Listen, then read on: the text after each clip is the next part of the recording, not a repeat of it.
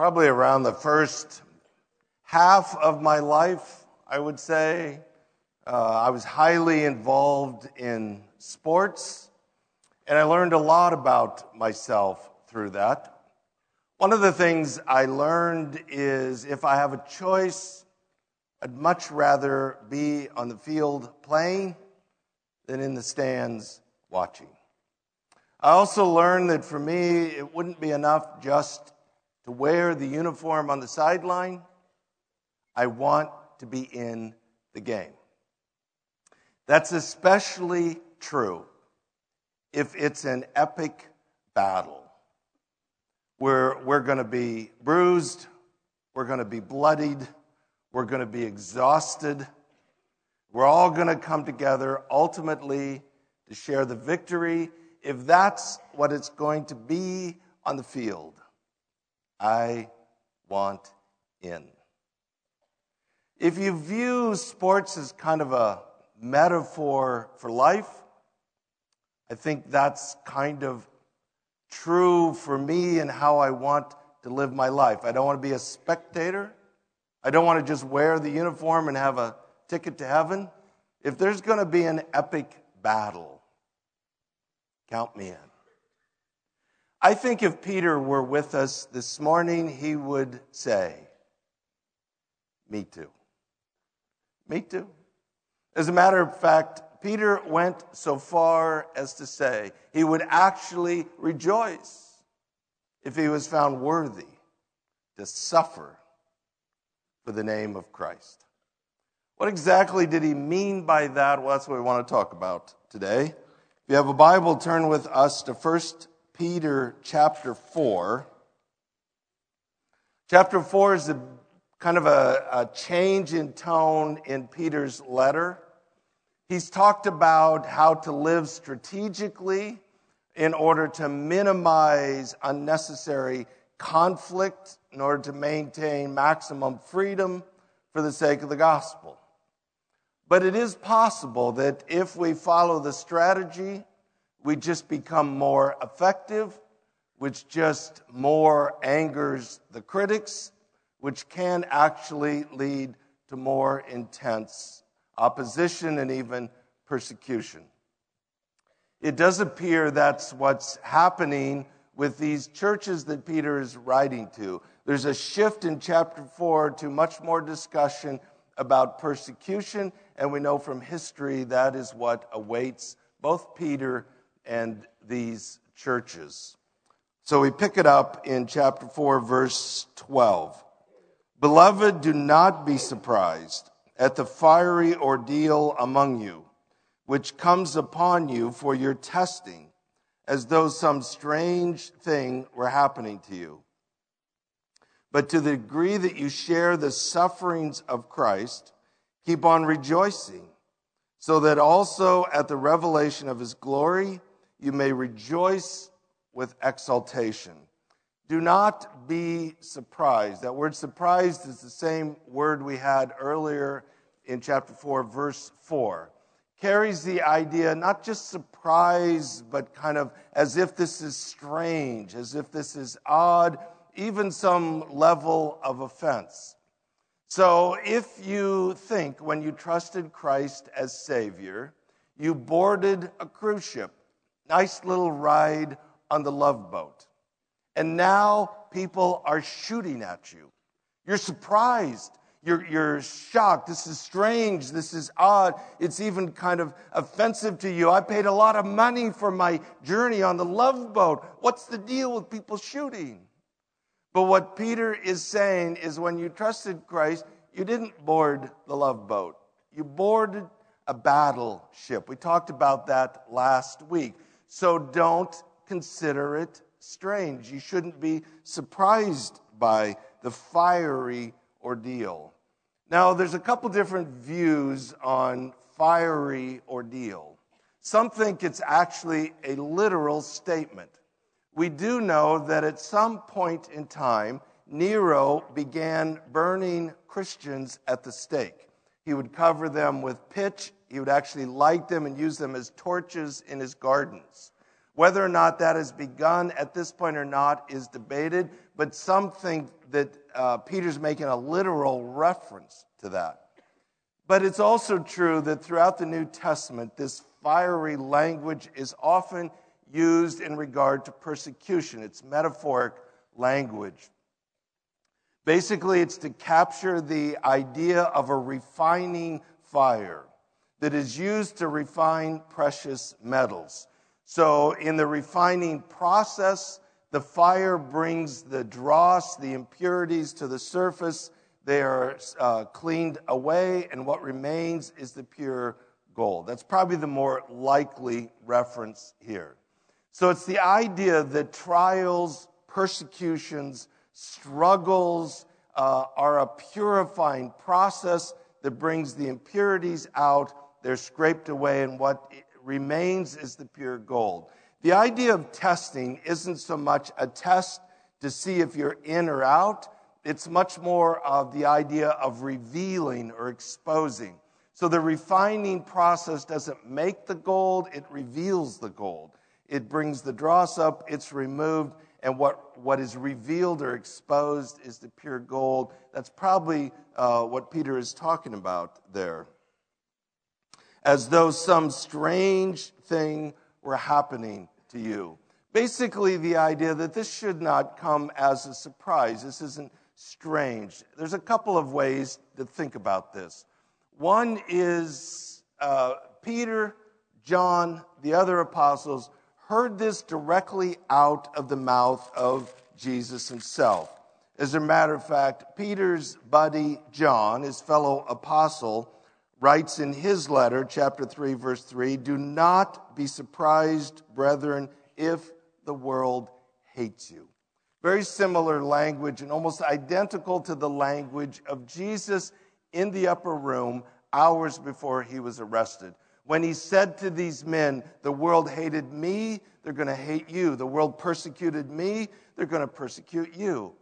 So Peter is saying this shouldn't be a surprise. This has been clear from the beginning. This is an epic spiritual battle. And what is at stake are the eternal souls of the people around us. Another way to think about it, though, if we're gonna go back to kind of this athletic metaphor, is you just don't leave the bleachers, the stands, and walk through the gate and go on to the field and play. It's not like that. There is this long, hard process of getting in shape, getting beat up, getting bruised, feeling the pain, learning, growing, getting to the point where you're finally ready to go in. So it's kind of the idea that if we're going to be serious about being players in this epic battle, there's a necessary purifying process to burn away the impurities, the distractions, and ultimately to refine the gold that makes us more useful to the master. That's kind of the idea there. Verse 13, "But to the degree that you share the sufferings of Christ, keep on rejoicing, so that at the revelation of his glory," which means the return of Christ, "you may rejoice with exultation." Rejoice with great joy. So what is Peter talking about here? He's talking about what it means to be counted worthy, to suffer for the cause of Christ, to share in the sufferings of Christ. There's an interesting story in Acts 5. Let me just read you a little bit of that. But basically in Acts chapter 5, the apostles are preaching the gospel. People are responding. The church is exploding. It's threatening to the religious leaders, so they want the apostles arrested. They're arrested. They're threatened. Basically, they enter into this discussion. Gamaliel, one of them, comes forth and says, "Hey, here's the deal. If this Jesus story is true, you can't stop it. If it's not true, it will die out. So maybe just let him go." The religious leaders think that's good advice, So they flogged the apostles, which would have been an incredibly painful experience, and turn them loose, basically threaten them, you need to be quiet or else. That's where we pick it up in Acts 5. It says, and they took his advice after calling the apostles in. They flogged them and ordered them not to speak the name of Jesus. Then they released them. So they went on their way from the presence of the council, rejoicing that they had been considered worthy to suffer shame for his name. And every day in the temple and from house to house, they kept right on teaching and preaching Jesus as the Christ. So Peter has a lot of credibility as he writes these words. This isn't a theologian in a seminary kind of passing down ivory tower advice. This is Peter who has been in the trenches. He has suffered persecution, imprisonment, and pain and suffering for the cause of Christ. He doesn't become angry and embittered. He's not surprised by this. He actually considers it a privilege to have been considered worthy to suffer for the name of Christ, to share in the sufferings of Christ. It's also worth remembering this is the same Peter that denied Christ on the night he was arrested. Without a doubt, that has to be the absolute worst moment in the life of Peter. He was absolutely miserable, and even after he was convinced that Jesus had rose from the dead, he was also convinced that he was certainly off the team. John 21, he's back to fishing. Jesus has to show up and issue Peter a recall. Peter experienced the terrible pain of this denial.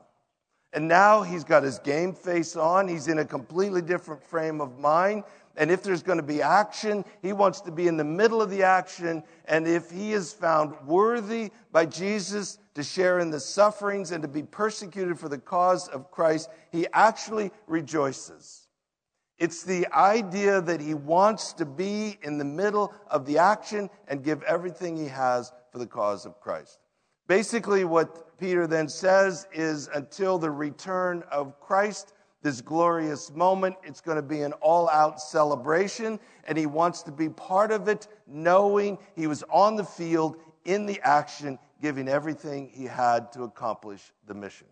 So again, taking this back to kind of an athletic or a sports metaphor, imagine the team makes it to the championship and all that's involved to get there.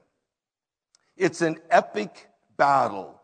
Players come away bruised, beaten up, exhausted, but at the final gun, they emerge victorious. There's now going to be some sort of a parade, some sort of a celebration. What Peter is saying is, in that moment, I don't want to just be a fan.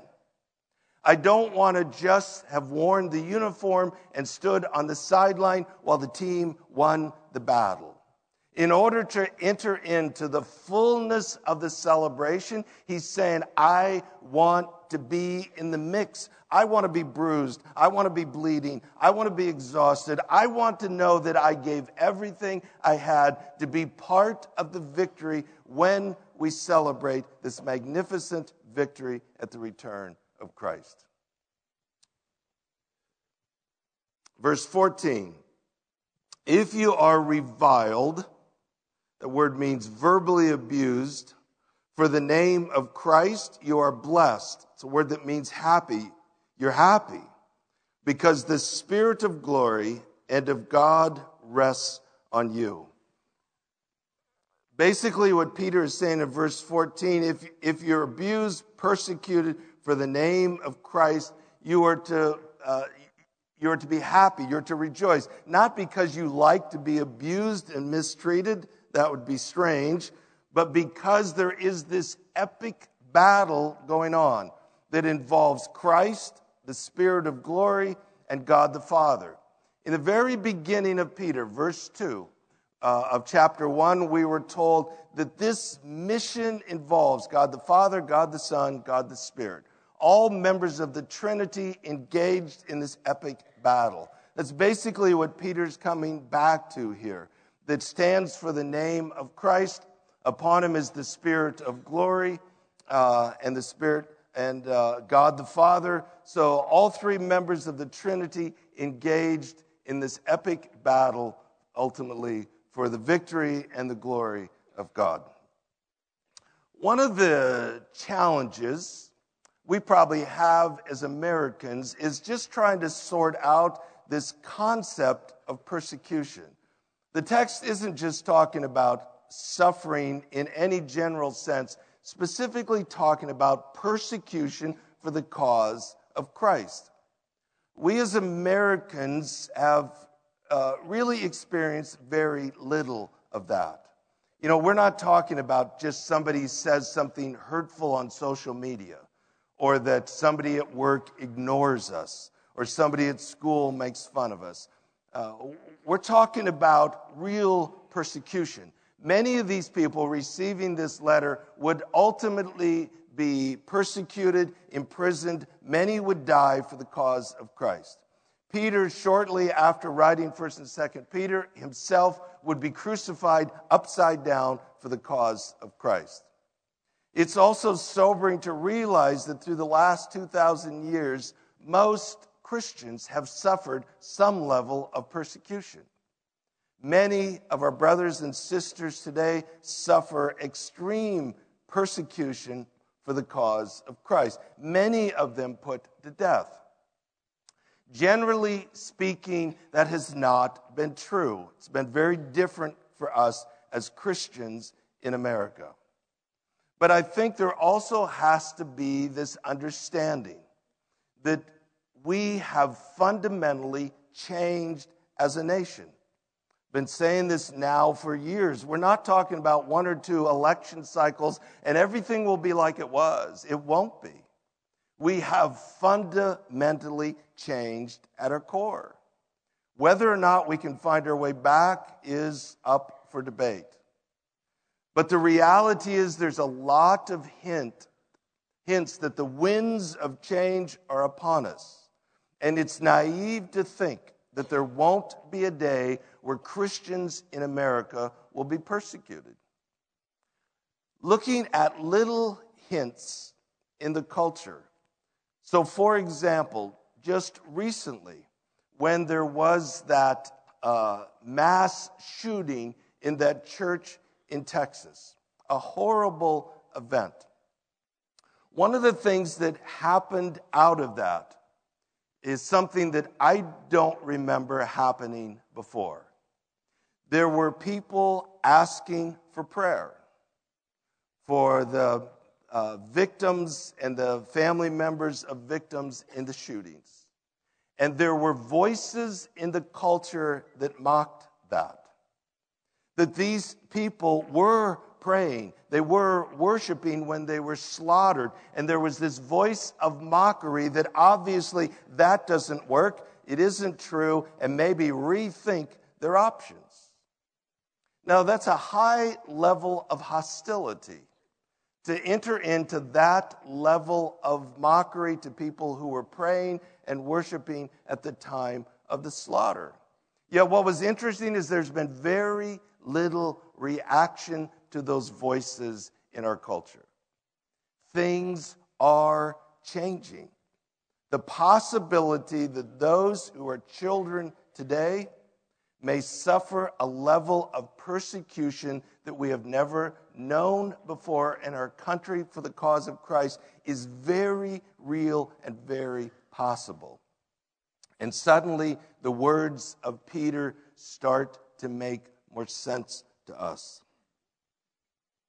He says in verse 15, "Make sure that none of you suffers as a murderer or thief or evildoer or as a troublesome meddler."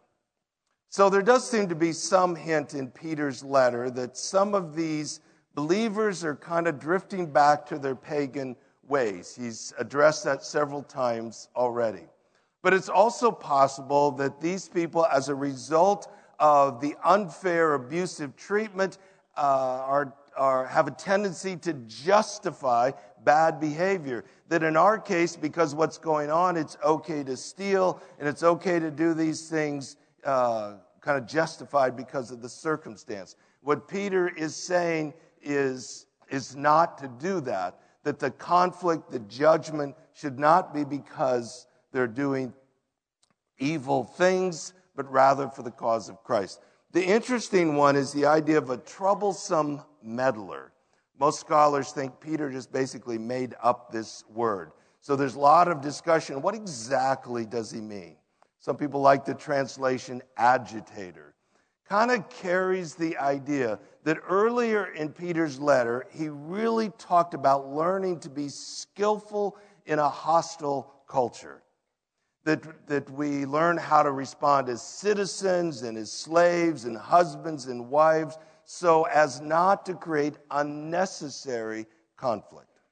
A troublesome meddler would be someone who kind of is crusading for the cause of Christ and just creating unnecessary conflict all over the place, making it worse for everyone. Now, we know these people. They are where we work. They're in our schools. They're on social media. They just think to stand for Christ is to somehow create all this unnecessary conflict, crusading for the things of God.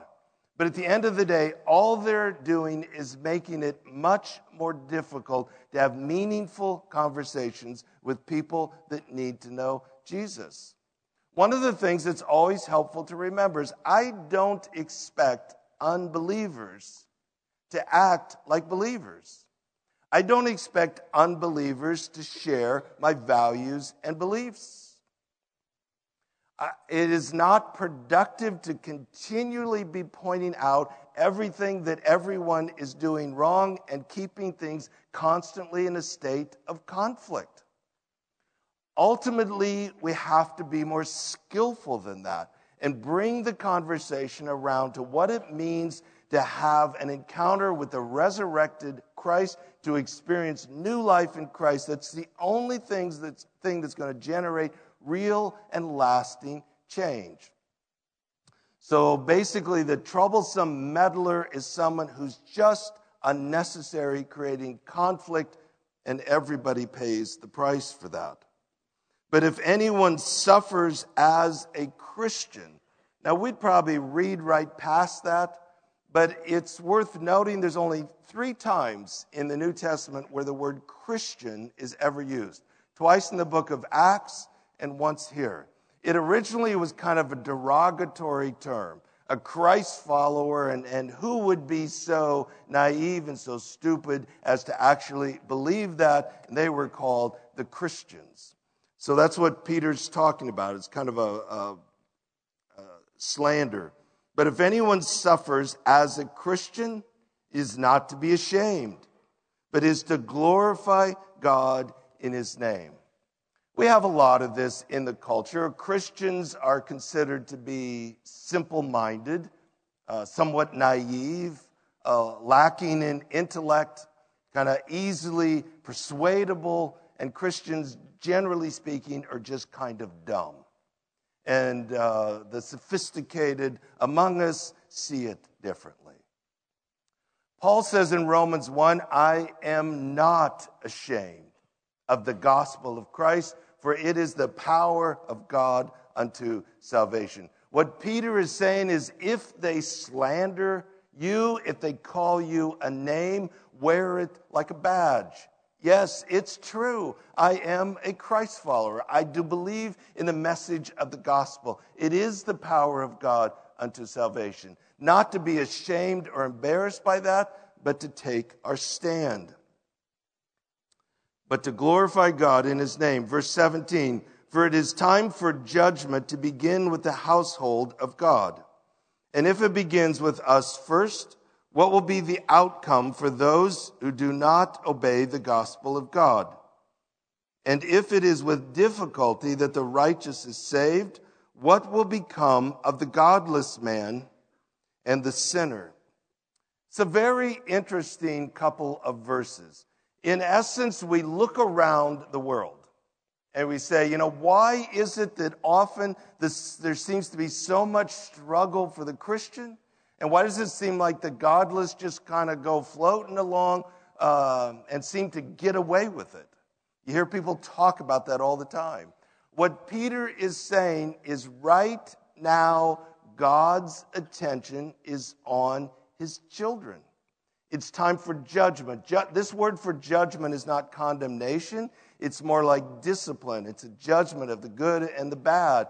But it's this purifying, refining process. We learned earlier that we are living stones. We're the house of God. We're the people of God. And right now, God's primary attention is not on the wicked. It's on his children. And he is purifying and growing and changing and strengthening his children as stewards of the gospel in order to accomplish this eternal mission. What Peter is saying, that's true right now. But if this is what God is willing to do for his own children, then imagine what he's going to do to those who have rejected the gospel. Hebrews 12 has really the same message, that God pays attention to his children. And he disciplines his children because he loves them and he wants to grow them and change them and prepare them and refine them for this epic battle and mission that will matter forever. When my girls were little, if we would go somewhere to the store or the mall or wherever, it was not my responsibility to discipline every child in the store. It was my responsibility to discipline 3 girls. Why? Because I'm their dad. They belong to me. And it was my responsibility to discipline them and grow them as their dad. Would it be true that the other children in the room got away with lots of things that my kids did not get away with? Absolutely true. Were there times when they thought that wasn't fair? Absolutely true. But at the end of the day, my responsibility was toward my children.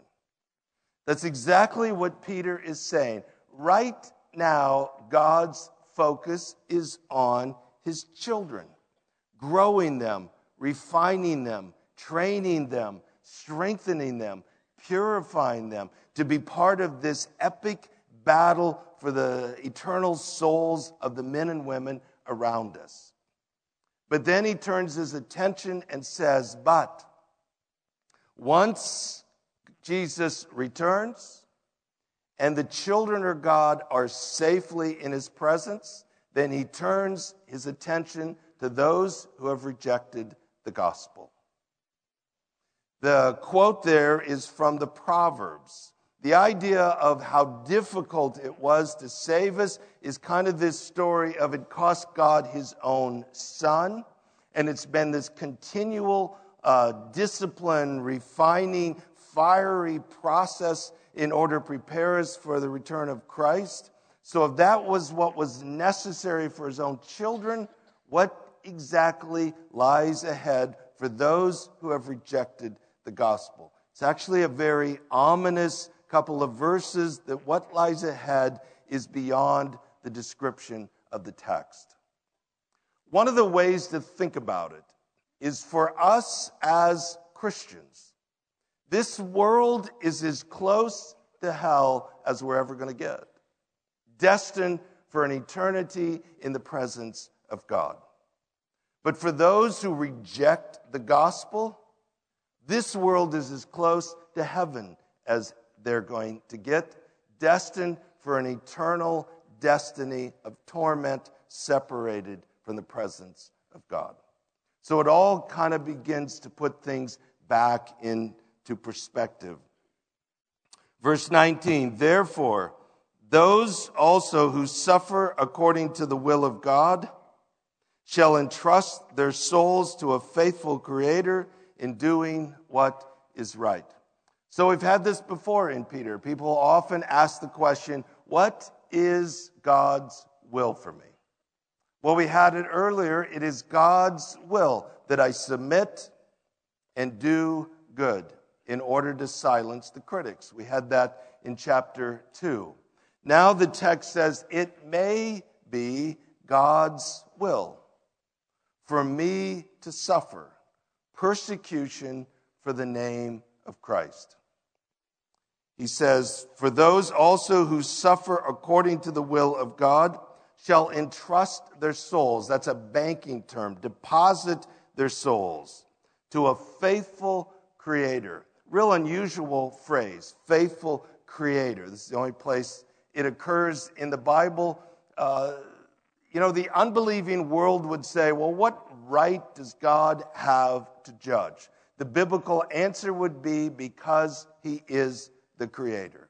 And the Creator has every right to judge His creation. And so that's kind of why that language is used.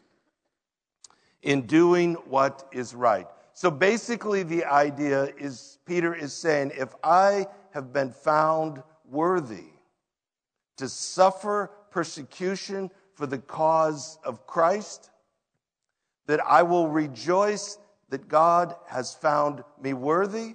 I entrust my soul, I deposit it into the hands of God, and I respond by doing what is right for the sake of the gospel. It's a very sobering thing to realize that many of these first readers, soon after this, would suffer severe persecution. Many of them would be put to death. Many of them burned at the stake, used as human torches in Nero's gardens. Peter himself, shortly after 1st and 2nd Peter, would himself be executed, crucified upside down for the cause of Christ. But what Peter was saying is to realize that this is a battle. And what is at stake are the eternal souls of men and women. This is not a cruise on the Love Boat. This is a trip on a battleship. What Peter is saying is that there is this epic battle where you're going to get bruised, you're going to get bloodied, you're going to get beat up, you're going to be exhausted, you're going to have to give all you have in order to ultimately share in the victory that will be ours when Jesus returns. If it becomes necessary that we suffer true persecution for the cause of Christ, if there's going to be this epic battle for the eternal souls of the men and women, boys and girls around us, if we're going to get bruised and bloodied and beat up and exhausted in order to share in the victory, if that's what's necessary, I say to you without hesitation, count me in. What about you? Our Father, we're just sobered by these words. It would be great to just cruise into the sunset on the Love Boat. But this isn't heaven. It's not supposed to be. And right now we are engaged in an epic battle for the eternal souls of the men and women, the boys and girls around us. Lord, there's those who are going to be spectators. There's those who are going to wear the uniform, but they'll stand on the sideline, content to hold a ticket to heaven. But Lord, there's many in this room that say, if that's the cost, put me in.